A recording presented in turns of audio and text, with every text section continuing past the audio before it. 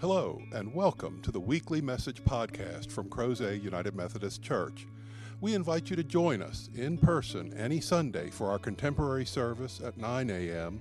or for our more traditional service at 11 a.m.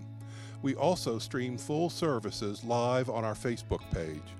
Please visit us online at www.crozetunitedmethodist.org for further information. We hope you enjoy this week's message from Crozet UMC. We've been on this journey through different women of the Bible who are rather infamous. And we started with Mary Magdalene. Last week we talked about Jezebel, both of whom have been inappropriately associated with prostitution. That's sexual sin, very heavily emphasized in the first 5 books of the Bible, the Torah. And so what we find today is that we actually have a prostitute. This is the first time. And it's a little uncomfortable because, one, if you have been working your way through the scriptures and you got through Genesis and Exodus, Leviticus, Numbers, and Deuteronomy, and then you arrive at Joshua, you've received a pretty strong message that prostitution is not good and that people should not be practicing this job, this career choice. Now, in these days, even outside of Israelite culture, when women were not under the protection of a male relative, either their parent, an uncle, a husband, or an older sibling, then oftentimes they didn't have the ability to take care of themselves. And in Israelite culture, that left you with 2 options. You could beg, or you could become a prostitute. And even though Rahab is not an Israelite, there's this instant discomfort with her job, her identity in this field. And because of this, it actually fuels the story. In the story, we have just come to the point where the people have now entered into the promised land, and Joshua has taken over leading them from Moses, and he is ready to get them into the promised land and settled, but it's not going to be easy. Wouldn't it be nice if God just told you what was going to happen and it just happened? Unfortunately, that's not what happens for Joshua, for God's people, and for most of God's people nowadays. We have to respond and do our own work in order to fulfill what God has promised. And here Joshua has started to do some of that work. He identifies 2 spies who remain nameless. And he says to them, go in and search out the land, especially paying attention to Jericho. And so they do. They go in, and now there is dispute among the archaeological record as to what Jericho actually was at this time. Our scriptures paint it as a rather fortified city with a large wall, a wall so large that homes are actually built into the walls. Hence, Rahab is actually living in the wall. But archaeological evidence tells us that that might not have been entirely accurate. It tells us that, in fact, it might not have been a fortified city at all. But the story here is about what God can do and the response of God's people. And so whether or not it is literally true, there is significant spiritual truth that we need to gain from the story of the spies and Rahab. And it is this, that they come, and you'll notice that they come into the city of Jericho, and the first thing they do is go to the prostitute's house. It's an interesting little story there, right? Hence, we don't really spend a lot of time in Sunday school talking about this story. It's rather awkward. But as one commentator put it, there is this undercurrent of ambiguous sexual innuendo. I like the way they phrase that. A nice way of saying, this is really kind of awkward, and we're probably not going to explain it to children. It's kind of a nice way of saying that. And what happens is they go, and how they seem to know it is her house, we don't know. It doesn't tell us. How do they know that she is a prostitute and that they can stay there? One of the brilliant things about going to her house is that people would be used to seeing men come and go from the house. And so if strangers from a strange land went to her house, it wouldn't be quite so awkward. And so they go to her house, but immediately they are found out. Word comes to the king of Jericho that spies are in the land. And word, according to Rahab, has already come about God's people. And it's not good news. Already the Canaanites in the promised land are concerned, fearful, threatened. And so they are willing to take action against God's people. So the king sends word to Rahab and says, I know they came to see you. Bring them out. Turn them over to me. And this is a moment of great decision. Will she lie and save them? Or will she tell the truth and show loyalty to her king and her country, her people? What will she do? Now, believers in God have been wrestling with this for generations. Even in this country, you had Christians wrestling with whether or not you expose the fact that a runaway slave is in your house. And in Europe, there were many Christians who wrestled with, do I lie to the Nazis and tell them that there are Jewish neighbors hiding in my home? So Rahab has set up an important decision that many God-fearing believers will wrestle with over the course of human history. And she chooses to lie. She chooses to tell a story. She didn't know where they came from. That's true. They just kind of showed up and then she discovered. But then she says she doesn't know where they went. Never mind that she put them up on the roof and hid them under some flax. But she says, I don't know where they went. They went out. The gates were shut because that's what you did at night. You kind of locked the city in so that nobody could sneak in the middle of the night and cause trouble or invade. And so she said, maybe if you hurry, you can go get them. And of course, the response is, yes, we will pursue them. And so then she goes up and she says, look, let me tell you how it is. I know about your God. She's very clear about the stories that are coming and circulating. And it's not just gossip, it is the testimony about what the Lord had done for God's people. She says, I know that the Lord has given you the land and that the dread of you has fallen on us. We are afraid. And that all the inhabitants of the land melt in fear before you. For we have heard how the Lord dried up the water of the Red Sea before you when you came out of Egypt, and what you did to the 2 kings of the Amorites, whom you utterly destroyed. She's recounting some of the great triumphs that God has had on behalf of God's people in order to keep them safe and keep them moving toward the promised land. And she says, as soon as we heard of it, our hearts melted. There was no courage left in any of us because of you. And then she gives her testimony. The Lord your God is indeed God in heaven above and on earth below. And without ever having laid eyes on God, now the people that are standing there before her have seen God go before them in a pillar of fire at night and a pillar of cloud by day. They have seen the presence of the God Almighty settle into the tabernacle every time they move from place to place. They have seen physical evidence of God's presence and providence with them. And they know for a fact that God exists. But here is a foreigner. She is not of their religion. She is not of their genealogy. She is not of their ethnicity. And she is in a less than favorable vocation. And she declares, sight unseen, I know that your Lord is God. And declares that God reigns in heaven and on earth. Now, Jesus will say, blessed are those who believe who have not seen. And so Rahab seems to be one of the very first who believes sight unseen in God and God's power and what God can do. And so she says, because I believe in your God, because I believe who your God is and I know what your God can do, I'm asking for this in return. I want you to protect my family when you come back.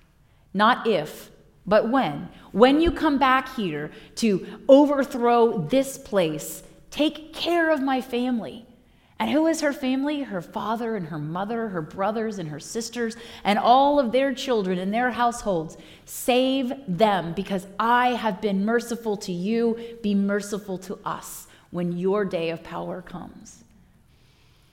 And they accept this. Fine, we will do this for you, provided you don't tell anybody the truth that we were here, and you tie a crimson cord in your window. Now, there have been, over time, a lot of associating red lights, red lanterns, and the color red with prostitution. Now, there are some who wonder, is this why?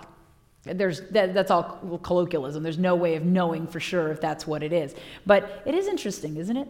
Tie the red cord in your window, and we will know that that's the prostitute's house. So they tell her, here are the qualifications to this vow. You can't tell anybody that we were here. You can't disclose what's happened. You have to get all of your people in this house. We can't be responsible if they're out in the street or they're not here. There's no way of distinguishing your family from anybody else, so they must be in this house. This house will become the sanctuary for you and your people. And we will ensure that nothing happens to them. If you don't keep to the oath, then we are liberated from that and we are not held responsible for it. But if anything should happen to your family, then it will be on us. And so she lets them down. She even gives them advice on what to do. Go hide in the hills for 3 days and then proceed on. And then she immediately ties the cord in the window. She's committed. She has already staked her claim by putting the cord in the window. And so they go back, and you know that God's people are kind of waiting, right? I don't know if you know this, but the last time they sent out spies, it didn't go very well. The people were terrified, and then they had to wander for 40 years because they didn't believe that they could take the promised land. And so here they are again. Now, these are the children of the people that caused the problem before, but you know they're like, okay, let's just hope it's favorable, and we'll wait and see. And so the 2 spies return. And as they return, they tell what is happening in Jericho. That Jericho is a walled city, but we have a friend on the inside. And she has saved us, and so we need to save her. Now, this is usually where people pick up the story of Jericho, right? The people will circumnavigate the city multiple times, blow the shofar horn, and then eventually it will fall down. Now that we do reenact in Sunday school. That one's okay. We just avoid the whole preamble about Rahab. But here's the interesting thing about this story. Only 2 people are named, Joshua and Rahab. The spies, nameless, faceless people, even the king, no name, just the king of Jericho. Everybody else is not identified but Joshua and Rahab. And this is an interesting name because it will appear in multiple places in the Bible with multiple meanings. It's kind of a name that is also a term. And so what you find is that Rahab is a mythical dragon in Psalm 89 and Isaiah 51. Rahab is used to refer to Egypt as a nation. Rahab is also a region in that area. Rahab, in this case, is a prostitute who helps God's spies. And then Rahab, if we fast forward to the gospel account of Matthew, is actually listed as an ancestor to Jesus. In the gospel account of Matthew, it says that Rahab was the mother of Boaz. And for those of you that are aware, Boaz, of course, was the man who ends up marrying Ruth from the book of Ruth. And so there is this kind of tie-in.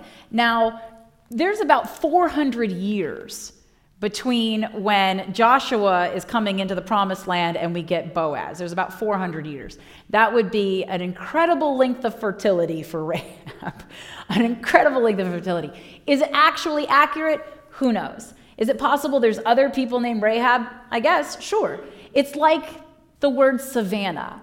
Right? So Savannah is a geographical region. It's kind of a construct over in Africa where the grasses are, and you have a lot of wild animals and herds that pass through there and eat.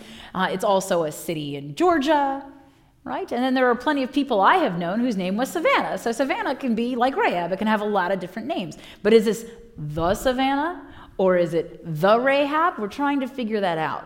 But why? Why is Rahab so important? She's important because she chooses at a pivotal moment to do the will of God, not for her own safety. She could have profited. She could have sold them. I'm sure the king would have given her a reward if she had turned them over. She could have raised her esteem in the eyes of her people. She might have even elevated sociologically her family in the eyes of her community. She would have had the opportunity to say, I was loyal to Canaan, I was loyal to Jericho, and so this would have absolutely elevated her in the eyes of the community. But instead, she chooses to do the will of a God that she has never seen, of a people that are not her own. She is convinced that God is God in heaven above and on earth, and so she will, at great personal risk to herself and her loved ones, choose the unorthodox decision. She will choose to do something very different, and the Bible has preserved her. Now, what's astonishing is that in the scriptures, there's oftentimes, if you can go back to the actual scrolls that were preserved, there's lots of times where the scribes were struggling with what a story said, and they would annotate it, right? You'd go in and you could see on the margin where it's like, well, this actually means this, or they're not actually talking about that. That's just a metaphor. Just so that you would know that they knew that that wasn't what was happening. They needed to get there. Like people that have to correct your grammar as you're talking. Kind of that inner thing to correct. We want things to be right. And so they need to correct. But yet, that they have not changed Rahab. There was somebody that was like, can't we tweak it? Can't we give her a different profession? Maybe she's a tax collector. Just as bad, but not sexual. Maybe, who knows? But they didn't. Or maybe God didn't allow it. Because there is something to be said about a woman who is doing something that the people would never respond positively to. God's people would look at that and go, she was a prostitute. And yet, she's the one that does the right thing. She's the one that not only saves the spies, but gives God's people a chance to fulfill God's will by taking over the promised land. She is the one that is named and remembered. And her story was so powerful that of the 4 gospel accounts, Matthew, Mark, Luke, and John, only 2 of them have genealogical narratives in them, for the birth narrative, which would be Matthew and Luke has no interest in women in the birth narrative. None. Doesn't recount any women in the genealogy. It's son of, son of, son of, son of, son of. No women in there. But Matthew is different. Matthew goes back and actually starts to put all of these women, sneak them into the genealogy. And women that most of us, if we could go back in the Bible, would be like, why would you pick her? Like Tamar. Tamar actually dressed up like a prostitute so that she could get pregnant in order to have her child. And they're in the Bible. They're in the genealogy of Jesus. And then you get Rahab. Why would you want Rahab to be a part of the genealogy of Jesus? You get women like Ruth. Ruth, of course, she's beloved to us, but at the time she was a Canaanite. She was a foreign woman. She was a Moabite. And those people don't get along with Israelites. See the Old Testament. And so you have this moment here where Matthew seems to say, sometimes God's work comes through unexpected people. That's where we come in. There is going to be a moment in your life where you get to make a decision and you get to decide what you will do. And your choices are usually, frankly, quite binary. You can choose to do what God would have you do, preserving life at all cost, making sure that you tell the story of the gospel even at your own expense. Or you can do what the culture will reward you for doing. You can do what the society's expectations are for you to do. There are lots of things that you could do that would make everybody else happy but would break God's heart. And then sometimes there are the difficult things that we are called to do that make God overjoyed but seem to make everyone else turn against us. And so what we're offered is a crimson cord. We're offered this cord, and God says, tie it in the window of your heart so that I know who resides there. Tie it that I might see it. And you have that moment when it comes, and God seems to kind of sprinkle these out in your life, these moments where you can have that decision yourself. What will I choose to do? And what we're being asked to do is hold one end and say, I know who holds the other. I know that God holds the other end of this cord and that we are tethered together and that God will not let me fall into the abyss, that God will not let me be utterly destroyed, but that instead God will some way, somehow, miraculously preserve me. And that is the struggle for us because it's so easy to not do the godly thing. It would have been so easy for Rahab not to save the spies. It would have been better for her in this life not to. Because it would have undercut the ability of the Israelites to have the idea that they can come in. I mean, if their spies went in and died, the first time they went into the promised land, they didn't die. But this would be absolutely horrible for morale. And there are people of a fragile morale anyway. So to have it come back that where are the spies? And then they find out that they were slaughtered. This is a ruthless people. Maybe we should just go around Jericho. But instead, that entire story that we have told to children through years of Christian education, through Sunday school programs, through children's worship, through vacation Bible schools, the story of the walls crumbling at Jericho is only possible because of a woman, a prostitute named Rahab. And the Bible wants us to know.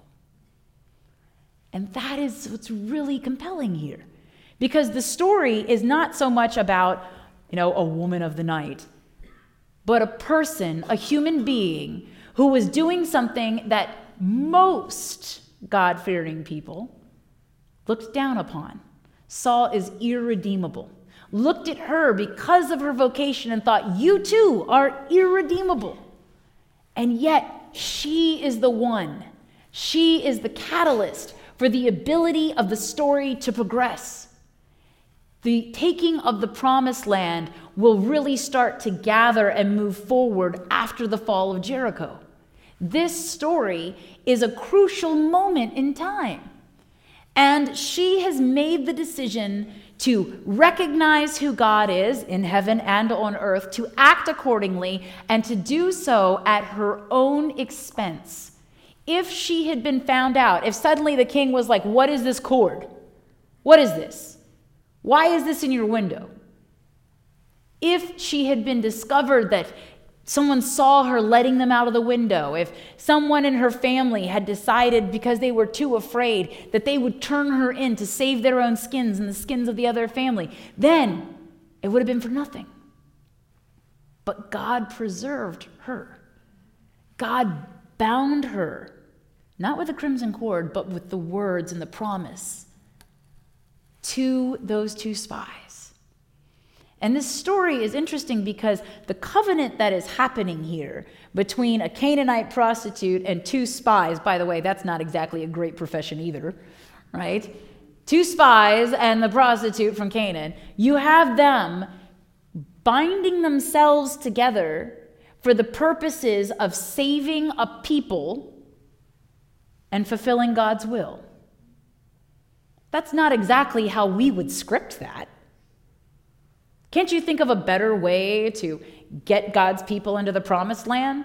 Can't you think of one that maybe we actually could talk to the kids about in Sunday school? But that's not the point of the story. The point of the story is that, like all of us, people make mistakes.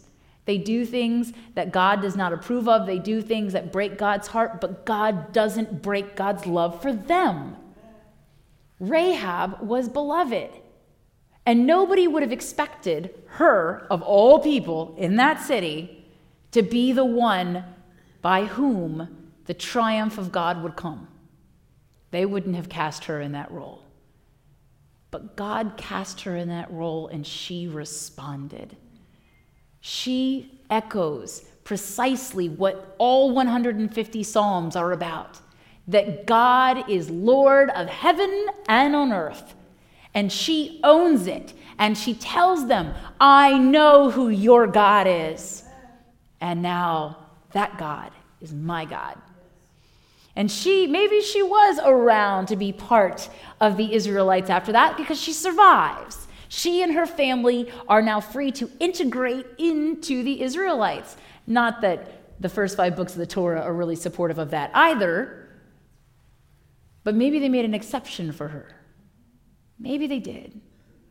Maybe this is part of the redemptive part of there's going to be these people who are now with us, and we didn't plan on them, and they're not exactly like us, and we wouldn't have really picked them, and let's not talk about what their resume looks like. But here they are. Here they are because in the moment that mattered, they chose God. And that is the struggle for us, is to be inspired, not turned off by Rahab, to recognize that her story is so profound and impactful that the gospel account writer of Matthew was like, I need to put her in. She needs to be a part of this. I mean, if you were going to pick a bunch of women from the Old Testament to put inside the New Testament, very few people would be like, can we find a foreigner? Can we find a prostitute? How about a woman who tricked her father-in-law? Let's get them. Perfect. But Matthew focuses on women who, at the risk of themselves, focus on fulfilling God's will. And is that not the very gospel of our Lord and Savior Jesus Christ? At the risk of himself, he will do God's will for God's people. And so Rahab, whether she was actually the mother or the ancestor of Boaz, thus the ancestor of King David, and thus the ancestor of Jesus Christ, has a place. And maybe there's even a deeper meaning there, that all of us, no matter who we have been in this life and on this earth, we have a place in God's story. That God has carved it out for us. And isn't that what undergirds the entire gospel? Is that God so loved the world that God gave God's only Son, that whosoever believed in him should not perish, but have eternal life. And well before the gospel account of John spoke those epic words, those timeless, poignant, powerful words, there was a woman in a job of ill repute who, at great risk to herself, chose God's way and not the way of the world. May that encourage us in those moments to make the right decision. And the right decision is always the one that reflects God's heart, love, mercy, kindness, and compassion. For that is what Jesus tells us over and over and over again, not just in 4 gospel accounts of his life, but throughout the New Testament and in the lives of Christians from that point on and forevermore. May it be so. In the name of the Father, and the Son, and the Holy Spirit, we pray. Amen.